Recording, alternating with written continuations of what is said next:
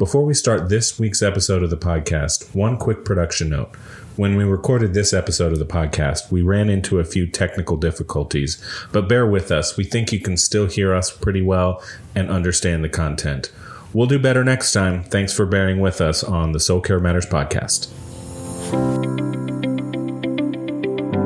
Welcome to the Soul Care Matters podcast, bringing gospel-centered clarity and insight to the whole person. Here you will find conversations about real issues that we face every day, and thoughts on how to move toward health in Jesus in the middle of those issues. Hosting today's podcast, Jeff Ballard and Ryan Berg, Soul Care pastors at College Park Church in Indianapolis, Indiana.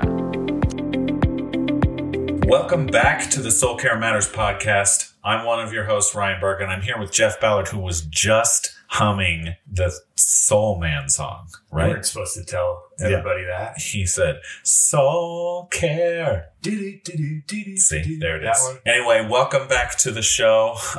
We're glad that you are tuning in. I want to start off the show a little bit differently this time around, Jeff. So last time we talked about kind of New Year's goals, and one of mine was to read 50 books. So I am on 16 right now. Man, you're flying. I'm on book 16, which made me think to ask you, what are you reading right now? I just finished up recently. If I can cheat a little bit, I'd love to share about this book. Philip Yancey's relatively new memoir, Okay.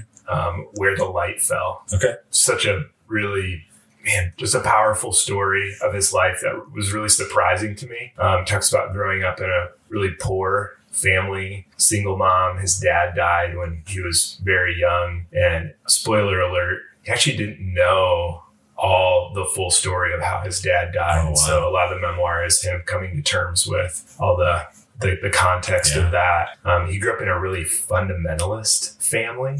You know, I've benefited from some of his books, and he's kind of the guy that really gets and talks about grace. And so it's just neat to hear the backstory of coming out of fundamentalism and coming to appreciate the grace of the gospel and finding healing in that. That sounds great. Yeah. How about you? So I'm reading 2 books right now. One of them I'm reading is just a little book called Searching for Grace. I don't know if you know Scotty Smith, the pastor in Nashville.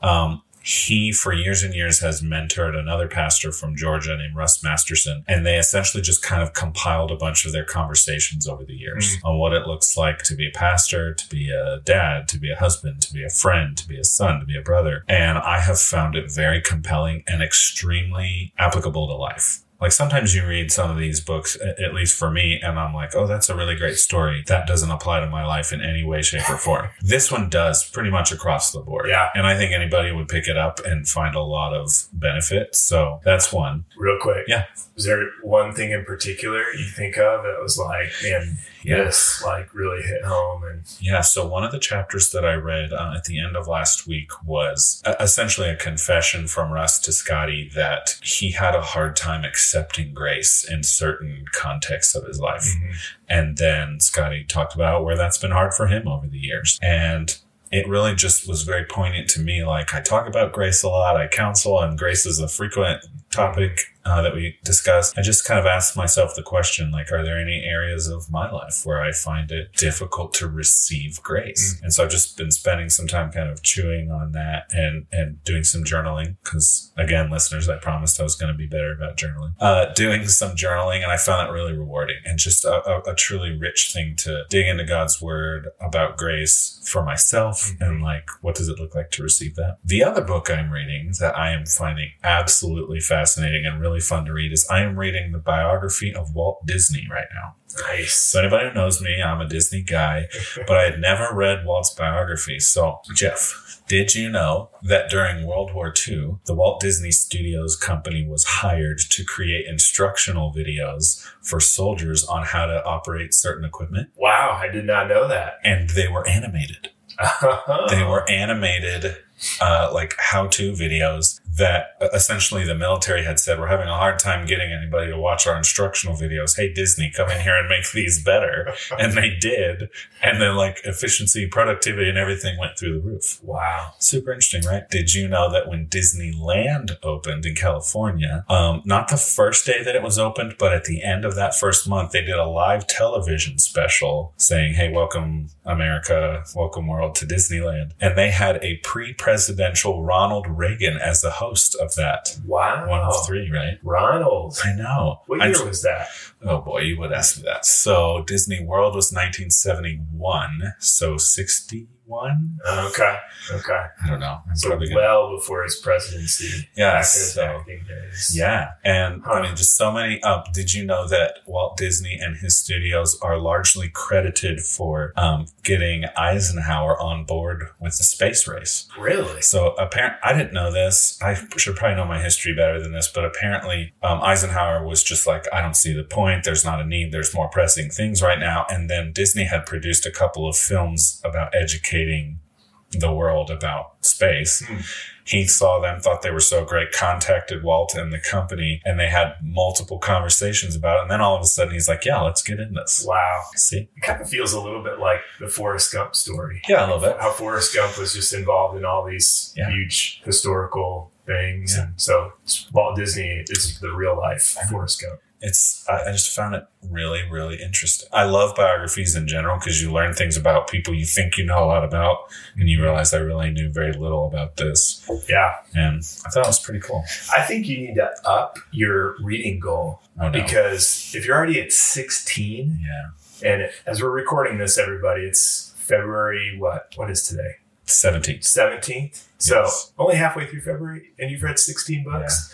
Yeah. You're on pace for like 100 plus. Nah, so come on. But pretty soon, I'm sure life will be like, no, Ryan, we may not have time to read. Yeah. So okay, all right. But if I hit 50, we need to have some kind of on-air celebration. We'll celebrate. So speaking of reading, one of the things that we wanted to talk about on the podcast this year is something that comes up in counseling a lot. Over the years, I've had a bunch of people sit in my office. We're talking about what it looks like to spend time in God's Word and apply what you read there to your life. And I've had this question several times, and I would even say I've had it several times in the last, 6 months. Jeff, I wanted to ask you, people come and they ask me, how do I know when I go to God's Word and I read something that like my interpretation of what I'm reading is correct? It feels like you can interpret certain things multiple different ways. How do I know that my interpretation is correct and therefore my application of what I'm reading to my life is accurate? Yeah. It's a great question. One of the benefits of each of us being able to have the Bible in our hands is that we get to read it for ourselves. Yeah. Which to us in the 21st century might not seem like a big thing. But if you think back historically, before the Reformation, that was not the norm. But the downside of that is this reality that every one of us gets to read the Bible for ourselves, and the risk of misinterpreting, there being a million different interpretations of this passage because we're all reading it for ourselves. So it's a really important question to ask. What are sort of some controls on our interpretation? How do we know we're being faithful and accurate in what we're reading and interpreting? So a few things come to mind. One is we should never read the Bible in total isolation, just ourselves. As much as it is a gift to read it for ourselves, we shouldn't trust ourselves on our own to faithfully interpret Scripture. So there should be a number of different communities. One is the literal community right around us, our church community. We should be reading the Bible with others, seeking to understand it with others. So if I come up with an interpretation that I think is correct, but the 10 people closest to me who are, fellow members of my church go, I don't think that's right. That should be a red flag to me to go, okay, maybe I need to rethink that interpretation. So that's one community. Second community is a little bit wider of just the global body of Christ. So we have access to that in amazing ways nowadays. So you just think of commentaries that are out there that are written by biblical scholars who have devoted their lives to studying the text and interpreting it. We can check our interpretations, with those scholars, as well as just the global church, meaning actual churches, scholars, or just faithful pastors in other countries. That helps us to guard against interpreting just from our sort of cultural angle. Like for us as Americans, we have certain ways of looking at things, but checking with people from different cultures, African brothers and sisters who are also interpreting scripture, checking our interpretations against theirs really helps. So let me jump in and ask you a question, because one thing that I feel confident somebody listening might ask is, how do I know what commentaries or what scholars to consult? Yeah, that's a great question. Yeah, that's the trick, because you've got a whole range of scholars and commentaries out there. Some that I definitely wouldn't want somebody to consult. That couple of thoughts come to mind there. One, if you're really not sure at all, check with one of your pastors. Okay. Ask them, hey, what would be a few good commentaries or commentary series that I could access? Okay. That would be one. Another one is there's a book by Don Carson, D.A. Carson, where he publishes kind of for each book of the Bible, New Testament at least, all the commentaries that are out there. It gives them a rating, tells you what its strengths and weaknesses are, that sort of thing. So if you really want to nerd out, that could be a resource to use. Another resource that's not technically a commentary, but I found to be a really helpful resource is the Bible Project. Mm-hmm. BibleProject.com. They have videos on each book of the Bible that just kind of walk through the structure and help you understand the big picture. They have podcasts and blog posts and those kinds of things. And I found that to be a really trustworthy resource to really get the essential message of books of the Bible and just help you to read. Their whole goal is to help Christians be able to read the Bible better. Yeah. Make it accessible and a little bit more user-friendly. I'll throw one other resource in there. So this one's also maybe a little bit nerdy, but helpful and user-friendly. BlueLetterBible.org is a website that you can go to, and you can actually break down passages of the Bible by language and even by word. Mm-hmm. And a lot of times if you click on a passage or one of the words in the passage, it will give you multiple commentaries, multiple scholars' interpretation of that passage. And so you get a pretty good and well-rounded view of what that looks like. Mm-hmm. Yeah. So the last community I wanted to mention, so he said, the people right around you in your church, kind of the wider community in terms of the global church, Bible scholars, commentaries, that's right. The last community would be Christians from across church history. Yeah. So here's an area where I think Protestants on the whole are pretty weak here. Yeah. So we need to improve here, but we need to familiarize ourselves with the interpretations of Christians across the centuries, so that if we have this novel interpretation that's out of step with, the Athanasian Creed, we ought to doubt our interpretations, because, we have creeds and traditions, which they're not infallible. Sure. But as long as they're underneath the authority of Scripture, we ought to check our interpretations with those kinds of parts of church history. I know we've mentioned it before, but my friend Casey is rejoicing in his car right now to hear you say that we should be looking at things like that. He says that to me often. It's true. It's absolutely true. So I'm approaching the Bible, Jeff, and I'm struggling with a particular thing. And let's say in my counseling session, or maybe from the pulpit on Sunday, the pastor says, spend some time in this passage, or read through this. What would you recommend? How should I approach that wisely? Yeah, that's a big question, because there's so many ways to approach it. Right. If you think about it, communication in general can be really tricky. Because if you and I are having a conversation, you're trying to communicate ideas from your mind, put it into words, say those words out loud.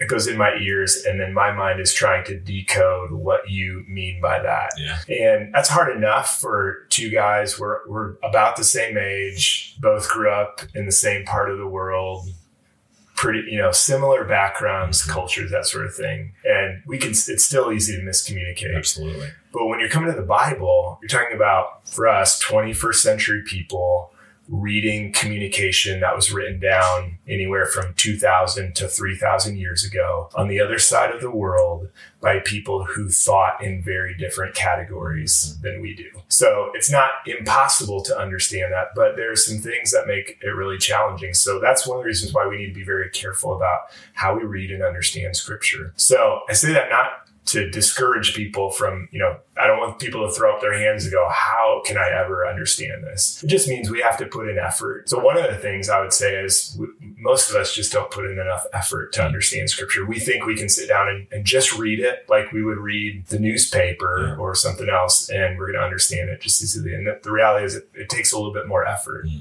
Second thing I would say is context is so important. So we've got to understand the literary context of a passage. So if I'm sitting down with Ephesians chapter 2, that's what my pastors encourage me to read and think about. What do I need to read in order to understand Ephesians chapter 2? Ephesians chapter 1 would be a good place to start. What's the surrounding context about? That would be some things. In Ephesians chapter 2, Paul talks about grace. What does Paul mean by the word grace? So Ephesians 1 might give you some clues to that. Ephesians 3 might give you some clues to that. That whole book of Ephesians. But Paul's other letters too, just looking at how does he use that word? What does he mean by that? Doing some studies like that could be helpful. Jeff, that's a really good point. And something you mentioned earlier, this is where something like the Bible Project videos are really, really helpful because they fill in some of those blanks for you. And they do a really good job of giving a historical setting. Yeah. This book was written during this time. Here's what was going on in the world. Here's who's writing it and what their intended purpose was. And then you go to it and there's, a way that you can approach it then from an informed perspective. Yeah. And you have a general idea. If you don't mind, something that I often encourage counselees to do is to approach a passage and soap it. Have you ever heard this before? Yes. Yeah. Remind me what soap means. So this is a really basic way of approaching the Bible, but there's some days to this day. I've been a Christian for 20 plus years. I just had to think about how old am I? And SOAP is an acronym that stands for Scripture, Observation, Application, Prayer. Yeah. And you literally get a piece of paper or a notebook or something. When I was a little kid learning how to do this, I did it on 3x5 cards, and you find a passage. So you said Ephesians 2. Let's say you break Ephesians 2 down into maybe 2 or 3 verses, and you write them out word for word in your journal because there's something really tangible about putting it down on paper. You read it and then you write it down, and it sticks in your mind a little bit more. It's a limbic experience that you're having there. And then observation. That's look for the low-hanging fruit. You read this passage. What do I know to be true just from the first read over of this passage? So Ephesians chapter 2, depending on what portion you're in, there's a lot in there about adoption, being heirs with Christ. You were far off, but now you've been brought near. There's some things that's fairly low-hanging fruit. And then you write that down, but you're going to have questions too. And when you kind of write out in my notebook in the margin to the side, I write out those questions. And then that's when I start consulting commentaries. And that's when I start having conversations with brothers and sisters. Well, what do you think you meant by this? What do you think? And then application, pretty obvious. How do I apply this to my life? And then prayer, you write out your prayer. Based on what you've just read, what am I needing? What am I wanting? How can I better know what Christ's message to me is in this particular passage? And then you go back and look at it, and then you have a fairly good grasp on what that passage is talking about because you've gone through all 4 of those steps. I found it to be really helpful. Yeah, it was good. I like how that gives just some specificity to, just some steps to take, especially for, beginner Bible readers, or even those of us who've been Christians for a long time, but it's just not a natural thing. Let's go back to the application piece of that, because I find that sometimes that's where the hardest part can be. It's like we understand a passage. Okay, how does this really apply to my life in the year 2022? Yeah. Any thoughts you have for? Yeah. So again, there's a lot of interpretation here, right? But I essentially ask myself 2 questions. What does this passage say about God? What does this passage say about me? In that order. A lot of folks tend to flip those, but or leave God out. Yeah, right. So what does it say about God, and what does it say about me? And that leads to a natural third question. So what do I do with this? So again, in Ephesians 2, for example, that passage has so much identity language in it, talking about Christ sees me this way. So what that tells me about Christ is he's choosing to see me. And I should say, not just Ephesians 2, like you said earlier, the context around that passage, that God is choosing to see me through the lens of his son, Jesus, as an heir, as somebody with all the rights and privileges that a blood child would have, that once I was far off, but now I've been brought near. If it wasn't for God, then this wouldn't be happening. So there's a lot of language in there that tells me a lot about God's posture towards me. And so what does it say about God? It says that he's a loving God who chose to love me as one of his own. And then what does it say about me is I'm the recipient of that. Not because of anything I've done, but because he loved me enough to choose me anyway. And then the third question, so what do I do with that? Worship. I mean, if you can't worship after Ephesians 2, something's wrong, right? There's got to be, God chose me. Therefore, I'm the recipient of something I never deserved. And therefore, I get to worship and I choose to obey him because I love him. And I'm so grateful for what he has done and continues to do in my life. Yeah, that's good. I think one of the things I know I've struggled with, and I see a lot of people that I minister to struggle with too, is getting concrete with that. Okay, so worship, I obey God. But what do I do with this conflict I'm having with my spouse or my parenting or just, my frustration with my job and just seems mundane? And not every passage of scripture is going to apply directly to those things. Right. One of the things I've found helpful is you complete the sentence, because this is true, whatever that truth that you're pulling out of scripture. Because this is true, this means blank in my life. And what we fill into that blank, if we can make that as concrete as possible. Yeah. So say it's a passage we're reading and interpreting that's about God's love. Say 1 John 4, it's one of my favorites, where it talks about, the love of God was made manifest to us through Jesus and his atoning sacrifice, and talks about, therefore, we're called to love one another. The question there is, because this is true, because I am loved by God. It's been shown, manifested through Jesus. I've received that love. Therefore, this is what that means in my life. And what I put in there, is it concrete? And I find the more concrete we get, the better. So, because if I just say, well, God's calling me to love others, well, okay, what does that look like? And application, I don't think really happens unless we know what it looks like. Like if I'm a fly on the wall and I can see somebody living that out. So I always find that question to be really helpful. So, what is that? What's 1 John 4 have to do with the way that I love my spouse? Well, really concretely, it means I don't want to have the mindset that, well, I'll love her if she loves me. Because what that passage says is, well, I'm loved by God and I'm called then to love others out of that love that I've received. So no matter how my spouse is treating me, I can love them because of the love of God. And so that might look like I'm going to speak with kindness, even if she's curt with me. Yeah. I'm going to serve her by doing the practical things around the house, regardless of whether I think she's, fulfilling the things she should be doing. That, I think that's one of the things that's been really helpful for me. Like, how do we make it concrete?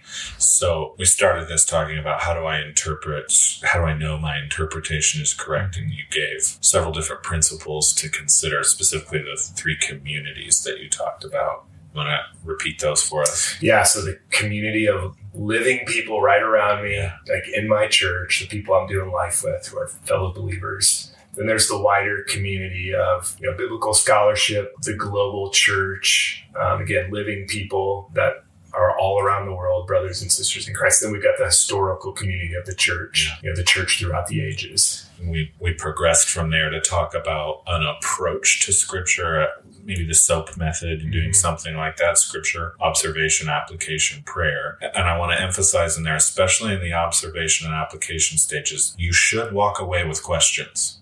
Yeah. Questions to bring to those 3 communities and figure out how should I rightly interpret this? And then you just very helpfully fill in the blank for application. If this is true, then blank. Yeah. If what I just read is true, then that affects my marriage or parenting or the way I approach money, whatever the case may be, in this manner. Yeah. And again, I would advocate for journaling. It's a really good place to kind of get all that out on paper. How well have you been doing with your journaling? Better. Yeah. Right. So, after the last podcast, my mom actually was like, tell me about journaling, Ryan. Why should I do this? And so I had a conversation with my mom about, hey, you should do it because of these reasons and be better at it than me, Mom. Be better than I am. Almost every day since our last time we recorded. So here's one last thought. Going back to the original question you asked, how do we know our interpretation is true? And this isn't foolproof, but one part of the equation might be too. What results in my life? Like, what kind of fruit does it bear? Does interpreting scripture this way lead to me faithfully following Jesus, loving God with all my heart, soul, mind, and strength, loving people in practical, concrete ways? If so, it's more likely that I'm reading the Bible accurately, because that's what the Bible's aim is, that we love God and love people. Yeah. That's a really good point. Results do speak for themselves, right? At some point in time. And the other thing I would say is, I just kind of want to emphasize this one more time. You said one of the things that you can really do that's helpful is ask your pastors about things. So if you had, let's say, an incredibly painful toothache and you were kind of examining your mouth and you're like, oh, it looks like I might have a cavity or something like that, would you just assume that your interpretation of that illness is absolutely correct? Not. Yeah. Right? I'd go to my dentist. A professional, like somebody who spends all their time studying and doing that. It's the same thing for this, but I don't know why sometimes we get a little bit hesitant to reach out for that. So it's part of the community. I hope this was helpful for you listeners today as you seek to grow in your understanding and interpretation of God's word. I know I got some things I'm going to be thinking about, specifically that question. If this is true, then what does that mean for this fill in the blank situation? Really helpful. We'll be coming at you with more life stories and more episodes like this soon. If you've got topic ideas or anything like that, feel free to reach out to us on social media at CPC Soul Care Matters. Like the podcast, share it. It's growing. We appreciate it. And we'll talk to you next time. You've been listening to the Soul Care Matters podcast, a ministry of College Park Church.